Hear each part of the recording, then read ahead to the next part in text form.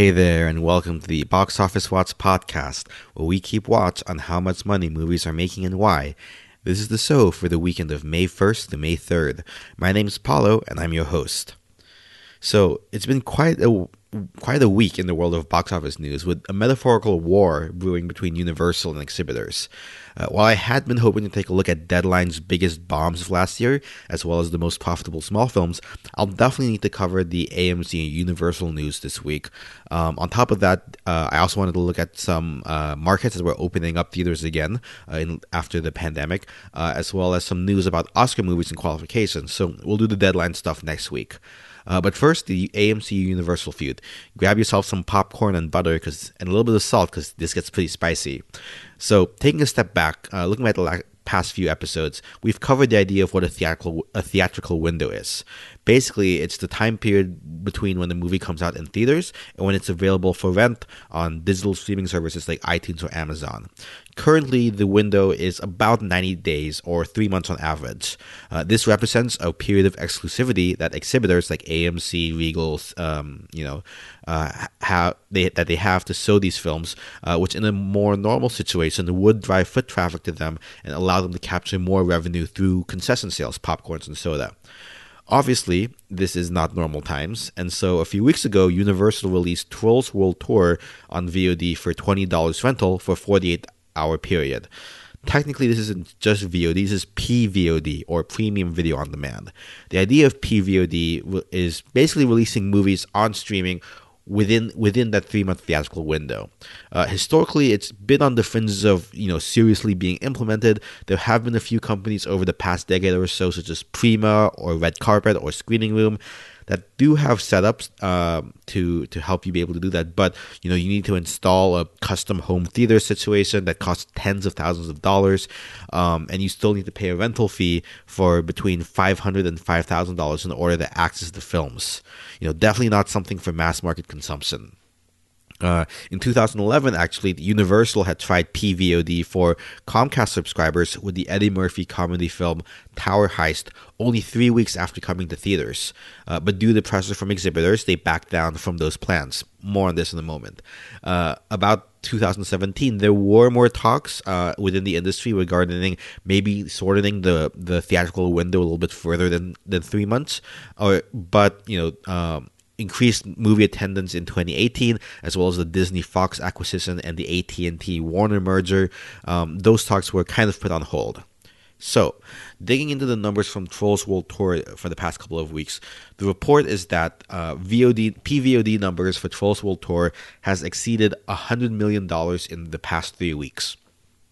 This looks like, it's just domestic numbers. And in comparison, they made $150 million on the first Trolls movie, which lasted over 21 weeks, about 5 months, from November 2016 to March 2017. Now, that $150 million from the first Trolls movie is, gross value. So, the rentals, the distributor-exhibitor split we've talked about before, is about 50% going to the movie theaters and 50% going to Universal. Half of $150 million is about $75 million. Comparatively, the estimated share that Universal is getting from the iTunes and the Amazon on average works out to about 80% of gross revenue that they get to keep. So, the $100 million over the last 3 weeks works out to about $80 million for Trolls World Tour. Thus, they're claiming basically that PVOD has been more profitable for Universal than the traditional theatrical window play.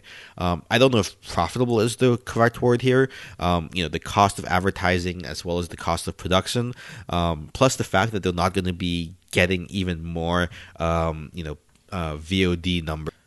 If you look at the numbers for what the DVD and the Blu-ray sales domestically were, the first Trolls movie made another $70 million. So is Universal going to get another $70 million worth of VOD on top of the $100 million that they've made so far, or $100 million gross? So I guess $80 million. Are they going to make another $70 million, gross off of that? Who knows? I personally don't think so. But in any case, obviously with the pandemic going on, a lot of studios are pushing their films to VOD. I guess technically PVOD.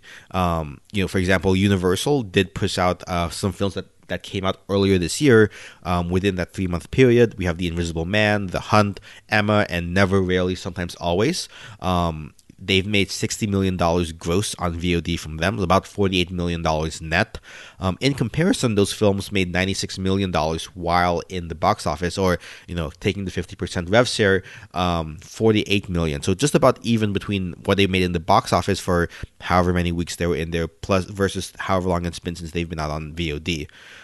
Universal is following Trolls up with the comedy King of Staten Island, coming out later this year on June 19th, direct to PVOD. And Warner Brothers actually is also testing this out with their animated film Scoob, coming out next week on May 15th to PVOD.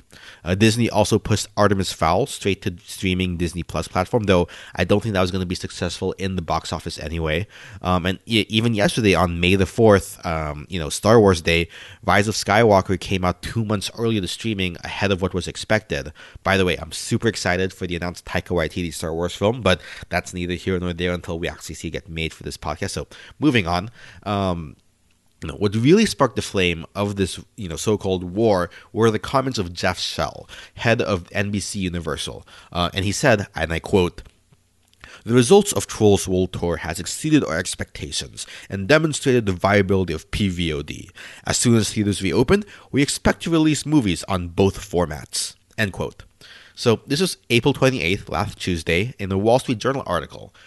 Pretty much the same day, AMC, the largest exhibitor in the world, AMC CEO Adam Aron wrote a letter to Universal Studios chairman Donald Langley.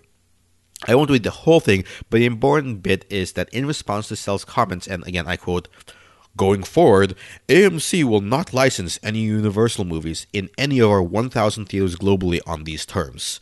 This policy affects any and all Universal movies per se, goes into effect today and as our theaters reopen, and is not some hollow or ill-considered threat. Incidentally, this policy is not aimed solely at Universal out of pique or to be punitive in any way. It also extends to any movie maker who unilaterally abandons current windowing practices, absent good faith negotiations between us, so that as distributor and we as exhibitor both benefit and neither are hurt from such changes." End quote. Damn. Those are some fighting words. AMC is not planning on not showing Universal films, would include Fast and the Furious, Jurassic World, Minions, as well as the Bond films internationally. Universal makes up 17 to 20% of the total box office revenue on any given year. So that'd be a huge hit to AMC to not do this. But, this tactic has worked for them in the past, where they threatened, again, for Tower Heist in the past, to not show the film in theaters if they were going to put it out on PVOD, within that theatrical window. Basically, again, for the follow-up, basically within the same day, Universal responded with a statement saying, quote, "We absolutely believe in the theatrical experience and have made no statement to the contrary.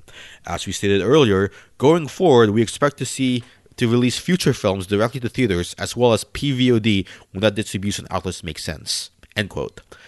Some have read this as moving back from that earlier statement, and give in their recent earnings call, Comcast, NBC, Universal, they didn't seem quite so gung-ho about this plan to put things out on PVOD. But personally, I'm not convinced that they're abandoning this entirely, for a number of reasons I'll get into in a little bit. Anyways, on top of AMC piling into Universal, NATO, the National Association of Theater Owners, as well as their European counterparts, UNIC, the International Union of Cinemas, made statements calling out Universal for their plans to go direct to PVOD. Cineworld, the parent company of Regal Cinemas, also joined with AMC a couple days later, saying, quote, "Today we make it clear again that we will not be showing movies that fail to respect the windows, as it does not make any economic sense for us." End quote. All right, let's take a step back. So a lot of commenters online are saying that cinemas are dead, everything's moved to VOD, time is now, and the movie theater experience is a dinosaur. Personally, I don't quite think the math works out for distributors to do that just yet. To illustrate this, let's look at the numbers for How to Train Your Dragon 3, another one of Universal's animated films of last year that was one of the most profitable films last year. So gross worldwide box office revenue was 521 million, which, after the exhibitor distributor split works out to about 218 million. In China and in international theaters, the distributor split is more in favor of the exhibitor and less so for the distributor. So $218 million. VOD numbers and home entertainment worked out to about $80 million, and the TV rights worked out to $150 million. So total revenue worked out to, call it $448 million for Universal, with total costs of $318 million. This is about $130 million for production, $110 million for print advertising, $25 million for home marketing, and some other costs. I'm not going to get into here. I have another episode on that. Total profit ended up being about $130 million. 448 minus $318. Now, the thing with Trolls World Tour, what you're seeing is that $448 million, right now it's primarily in the box office and some small portion going from home video and TV, and another fairly significant portion from TV rights. What's happening is that the number for gross box office and net box office ends up being sifted over to the VOD home entertainment numbers. Let's be generous and say that 50% of the revenue that they would get from box office sales, that $218 million, converts over to VOD sales, 50%. So that works out to total revenue ends up being $339 million instead of $448. Again, assuming you keep the same original VOD numbers on top of the ones that sift over from box office to VOD and the TV rights numbers. If you take out home marketing because you're only doing one wave of marketing and not two, total profit ends up being only about $45 million versus the earlier $130 million. And this is the key part here, right? Movies are only able to make as much money for distributors as they do because they're able to double dip with both the theatrical release as well as the home video release. I'd be interested to see next year when Deadline does the numbers on what total VOD sales for Trolls World Tour end up being relative to the first, and if total revenue worked out for Universal. The other thing that a lot of people don't really talk about is the fact that strong box office numbers, they help distributors negotiate higher deals for TV rights, which, if you notice, again, 218 box office, 80 million VOD, 150 million for TV rights.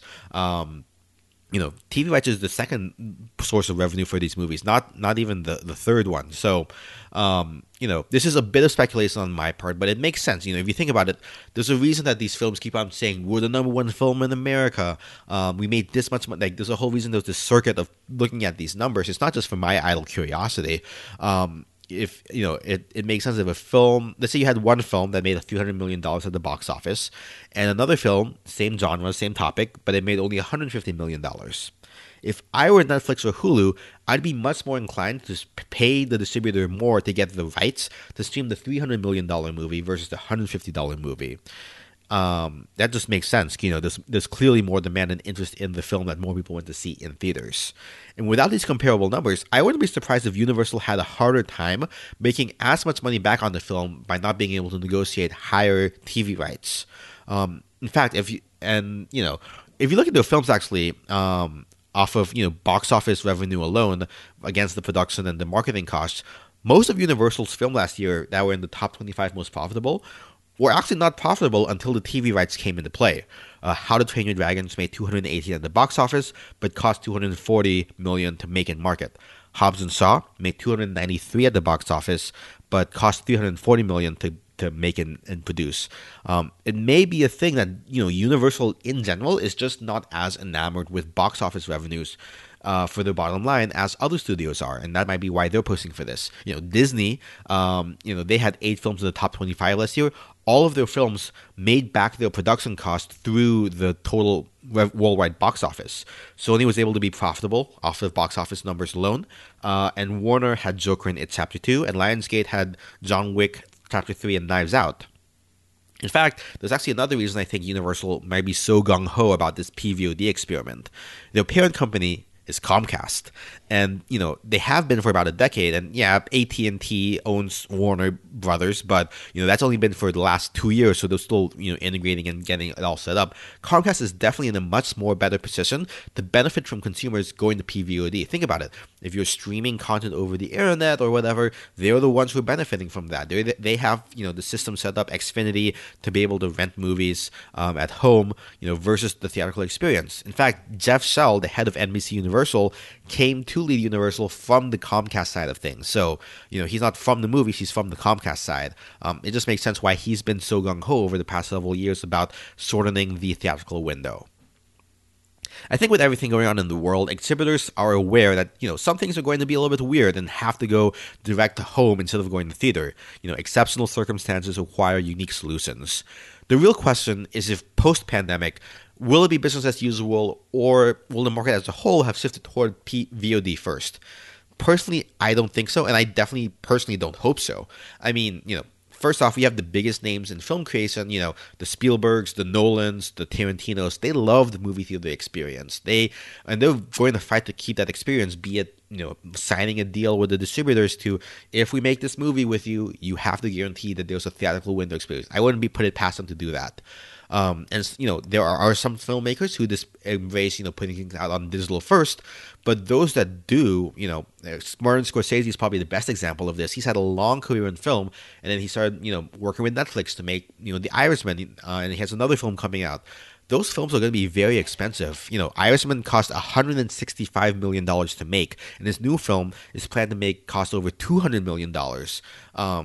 Without a theatrical release, it's going to be very hard for these distribution companies to make up that difference through VOD sales, or signing it to a streaming platform and hoping that in that streaming platform it makes economic sense for them, that the number of subscriptions are going to bring in. $200 million is a lot of money to bring in, over $15 Netflix subscriptions, or even $20 VOD rentals. That's going to be a lot. In addition, there's a report out showing that film piracy has actually increased over the course of the pandemic by over 40%, and in some countries like Italy and India, it's gone up over 60%. I wouldn't be surprised if a VOD first world, piracy becomes more of an issue, because at least with releases here with a theatrical window, the only version you're going to get, unless something leaks from internally, will be people sneaking in the camera to the theaters and filming and putting on the interwebs to be able to watch. If you have a VOD first day, it's going to be a lot more likely that people will find a high quality version of it. Like piracy right now waits until those DVD releases to get the best quality film to rip and put on torrents. There's a reason, if something comes out in the States on Netflix or whatever, it generally is signed off to not do very well abroad, and especially other countries where piracy, like China, is a lot more of an issue. Now, to look at the other side, I could see a world where the theatrical window does shrink.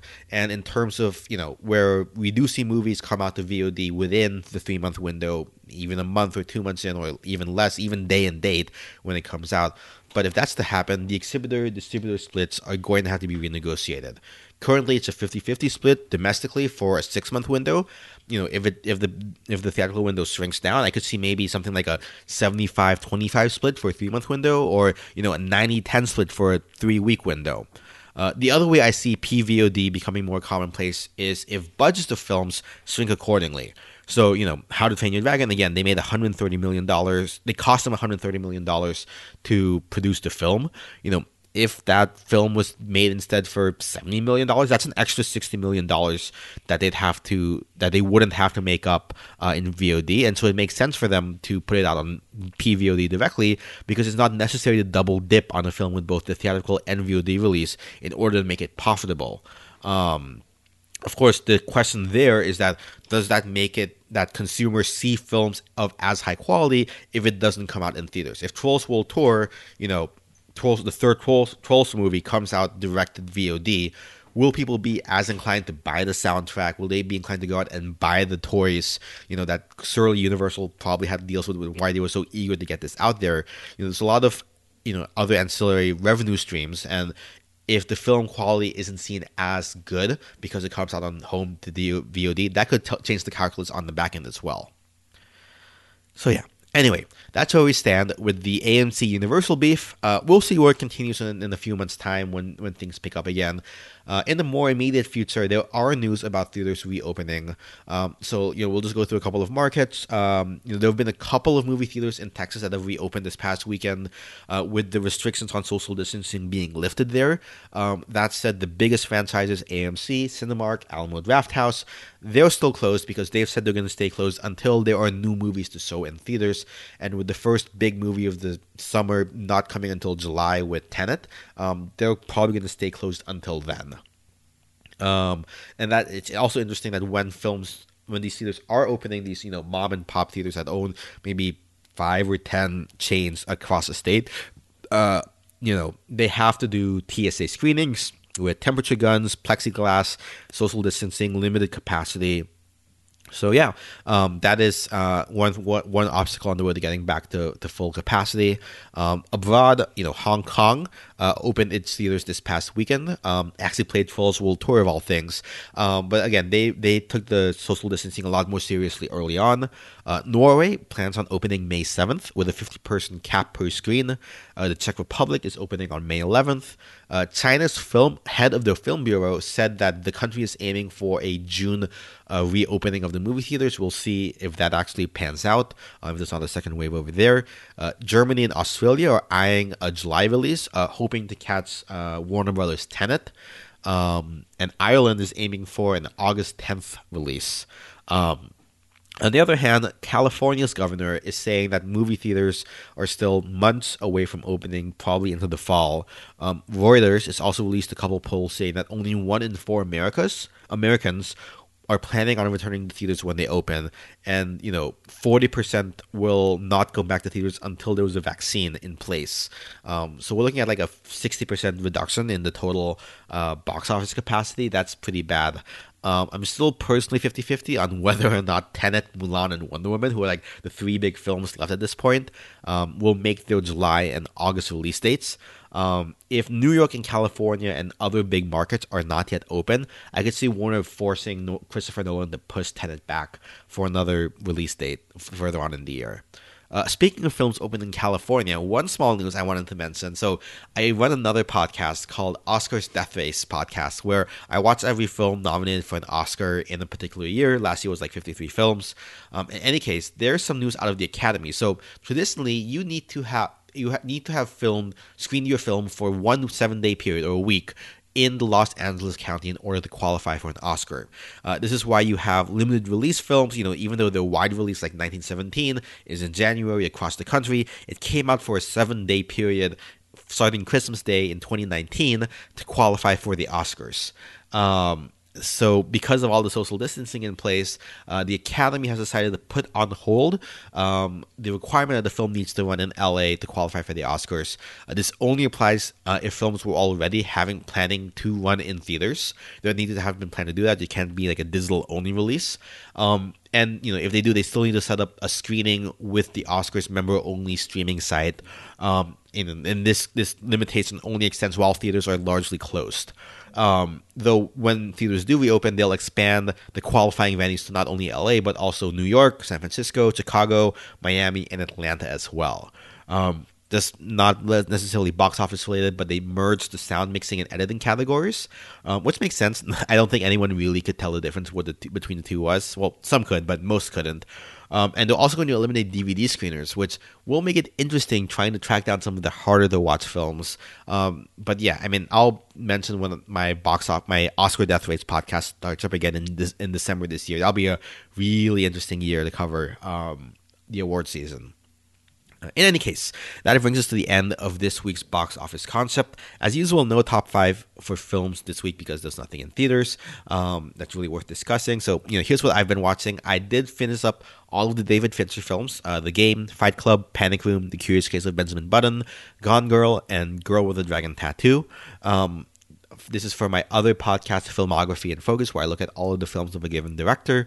That episode should hopefully be out by tomorrow or Thursday at the latest. David Fincher films are really hard to watch in succession just because they're pretty depressing a lot of the time. So they're very excellently made. I can't deny that. But it's been taking me a while to write and edit that episode together. I'm a little bit late, so apologies for that. But in any case, I did pick Steven Spielberg as the next director to watch, so hopefully that's a little bit more palatable. In any case, that wraps up this week's Watts. If you have any feedback or suggestions for box office concepts for me to cover, or any tips on box office news, send me an email at boxofficewatchpodcast@gmail.com or on Twitter at BOWatchPodcast. You can find us on Spotify, iTunes, and Google Play as well. If you can leave a review on your podcast service of choice or on Podchaser, that would be super helpful. I'll include those links in the show notes. Numbers used in this show come from thenumbers.com. Our intro and outro music comes from Kevin MacLeod. You can find his stuff at incompetech.filmmusic.io. Editing and production is provided by Ninja Boy Media. Until next time, this has been the Box Office Watch. And remember, our watch goes on. See you guys.